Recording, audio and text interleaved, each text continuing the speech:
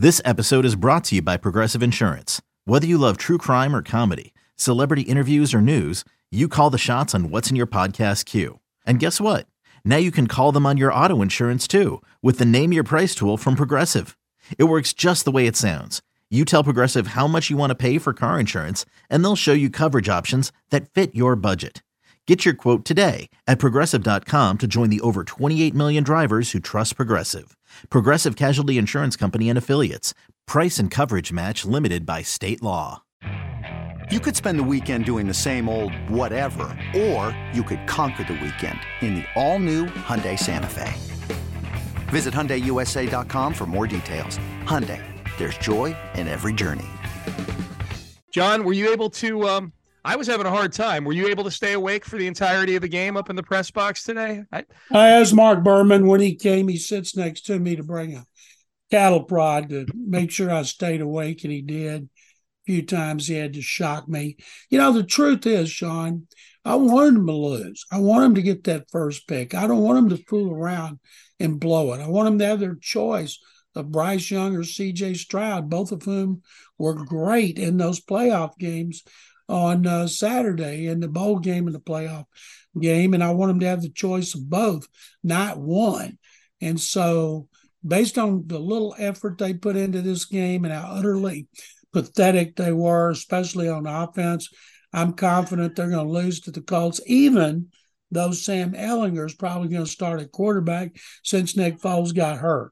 John, I don't know. The Colts they lost 38-10 to the Giants today. But at least the Giants, they're a playoff team for sure. They had a lot to play for. Jaguars had nothing to play for. Imagine how bad it would have been if the Jaguars had needed to win this game to stay in the race for the AFC South. But they didn't. It didn't mean squat to them. And yet they played and gave the Texans their most decisive loss of the season, or since they got beat by 31 at Indianapolis in December.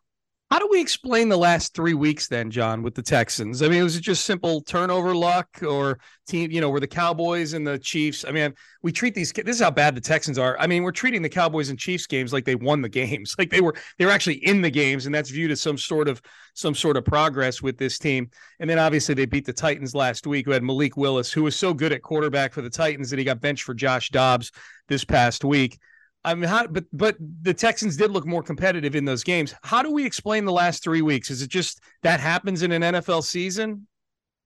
I think the fact they've been so bad, but they deserve to be praised. They lose by 4 and 6 to the Cowboys and the Chiefs, and they beat the Titans. And I don't care who the quarterback was. They beat Ryan Tannehill up there last year. So, and in this game, they came out like they didn't care. And the defense played much better. If you take away that 62-yard run by Travis Etienne, they played good run defense, and it didn't give up a touchdown pass, gave up 3 rushing touchdowns and 1 on deep. When an opposing defense outscores your offense, it's something terrible. And Pep Hamilton just continues to do an awful job calling a wheel route to throw a touchdown pass on 4th down to Rex bleeping Burkhead. This staff's gone. Lovey's gone. The whole staff's gone. New coach coming in. If he wants to keep somebody like Frank Ross and he's under contract, he can do it. But they're going to have a new quarterback and they're going to have a new coaching staff for next season, plus those 11 draft choices, including 2 first-round picks. And Deshaun Watson didn't help him any. 3 touchdown passes, no interceptions. They win at Washington, and so that's not good. But, I just don't want the Texans to screw this up. I want the first overall pick. How good is this job, John? I mean, you're calling your shot. You're saying Lovey's gone. How good is this job? It's obviously much more attractive, I would think, than it's been these last 2 head coaching cycles.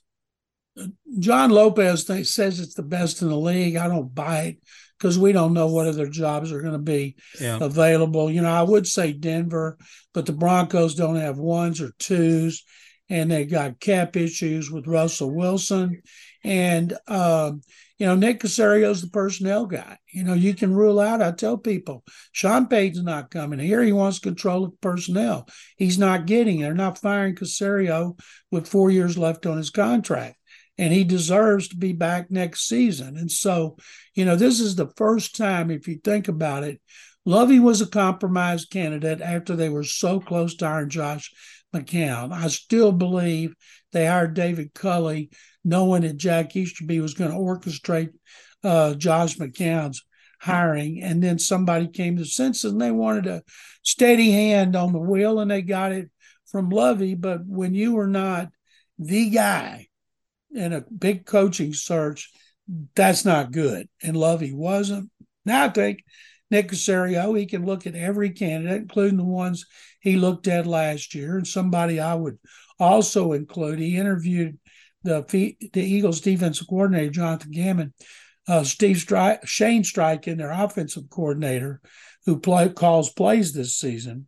He's somebody I would definitely be interested in. And, they looked at the Chargers offensive coordinator, Joe Lombardi, Kevin O'Connell. He's got a job in Minnesota. So Brian Flores, this time, I think when they actually hire, it will be somebody they intend to be the guy for a long time. Another day is here, and you're ready for it. What to wear? Check. Breakfast, lunch, and dinner? Check. Planning for what's next and how to save for it?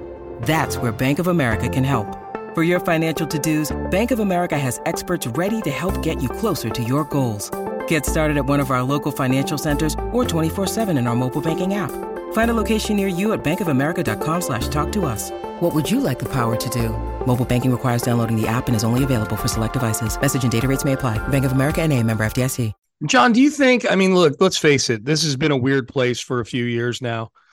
Everything that went down towards the end of the O'Brien era, the way in which they arrived at Nick, honestly, and then at David Culley, certainly, and then the way they arrived at Lovie Smith, and some of that weirdness wasn't all due to the Texans. The Brian Flores lawsuit had something to do with that, but the Texans-related weirdness, has that left the building with Jack Easterby? Do you think? Is it safe to say, should we feel safe that this is going to be an NFL team that's functioning more like a normal NFL team going through this next head coaching search and this next draft and this next period of free agency?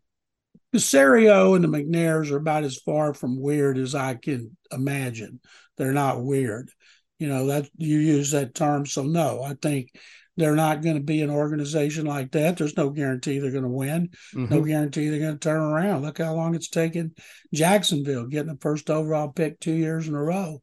And they're capitalizing on a terrible division that Tennessee's on the last 2 years and the Texans on the 4 of the 5 years before that. But I think when you look at what's ahead, if you get a new coach, new staff, somebody that is a proven play caller who knows how to coach a small quarterback, who can move, who has everything you want but size, or C.J. Stroud if that's who Caserio wants.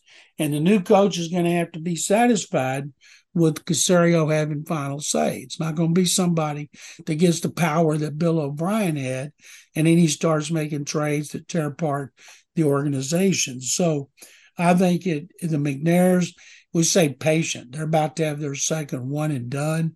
But before that, with O'Brien and Kubiak, they were very patient. Mm-hmm. And I think whatever Caserio recommends that they do, I think they'll sign off on it. And they're not going to get in the way. They're not going to demand that he do something or spend this or don't spend that.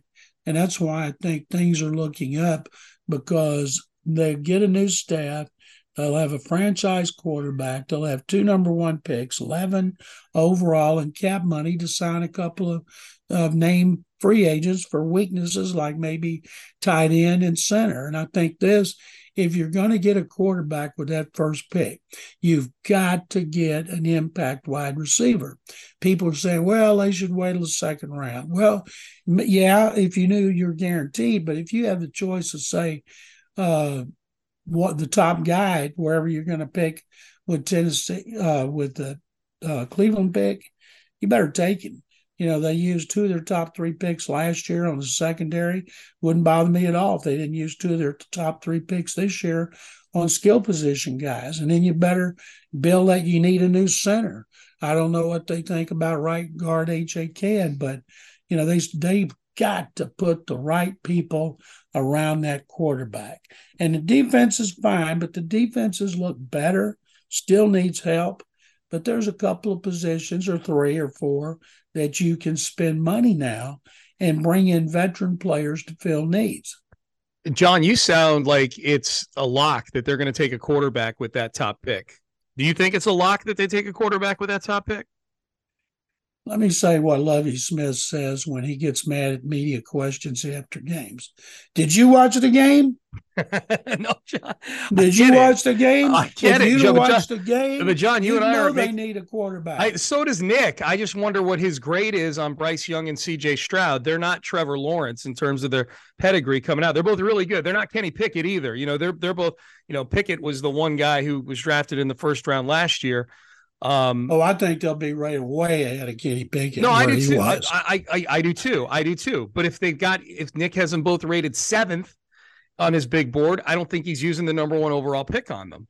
Well, if that's the case, he better trade down, get other picks. But I don't know how, based on what we've seen of what Bryce Young did against Kansas State. That's what he's been doing for 2 years. Mm-hmm. What C.J. Stroud did against Georgia, he has not had a consistently great game from start to finish against top competition like he did against Georgia. I mean, he was making a lot of people think who thought, wow, it's got to be Bryce Young. Now it's got to be him. There's so much time left in the evaluation process. Can you imagine if Casario said, well, I think we're going to go with Davis Mills another year, or I'm going to try to sign Jimmy Garoppolo? I think people here would go crazy. I get it. I think people here would go crazy too. But John, you yourself have said that he's not going to make decisions based on what people think. That's true. Yeah. He's going to make it, and McNair's will sign off on it. But man, oh man, I just can't imagine that he would not take one of those quarterback prospects. I can't either, but we have no clue. There's not even a New England thing we can point to where we can say, oh, this is when for the 20 years he was in the building in New England and they had this situation. They did X, Y, Z at quarterback. They had Tom Brady the whole time. What he knows is you can't win consistently without a great quarterback. Yep. Whether it's Justin Herbert and Joe Burrow, who are about to get big contracts this offseason, don't know what's going to happen with Tua Tagovailoa and all of his concussion issues. I would think that Stroud and Bryce Young are more like Joe Burrow. Burrow was not highly rated, and when he came into his last year at LSU, he'd taken him to a bowl game the year before, and people liked him, but they weren't talking about him as a first-round pick, much less first overall pick. Now, he's got good size, of course. He's 6'2", and he's tough as nails, but I think when it comes down to it, there's going to be a clear-cut quarterback who's going to be – they're going to be 1 and 2, whether it's Young and Stroud or Stroud and Young, and so much will depend on what they do in the shorts and T-shirts, unfortunately. Yep, I agree.